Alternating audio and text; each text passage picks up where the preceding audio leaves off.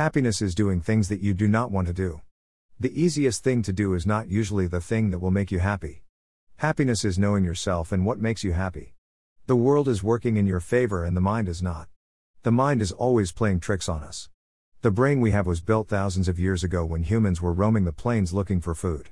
We are designed to see the worst case scenario so we can survive, so we can not get eaten by a lion or bear. Now we live in a different time with less predators. Survival is always important, but if we want to be happy, you have to make that choice. Make the choice to do what makes you the happiest, not what is easiest.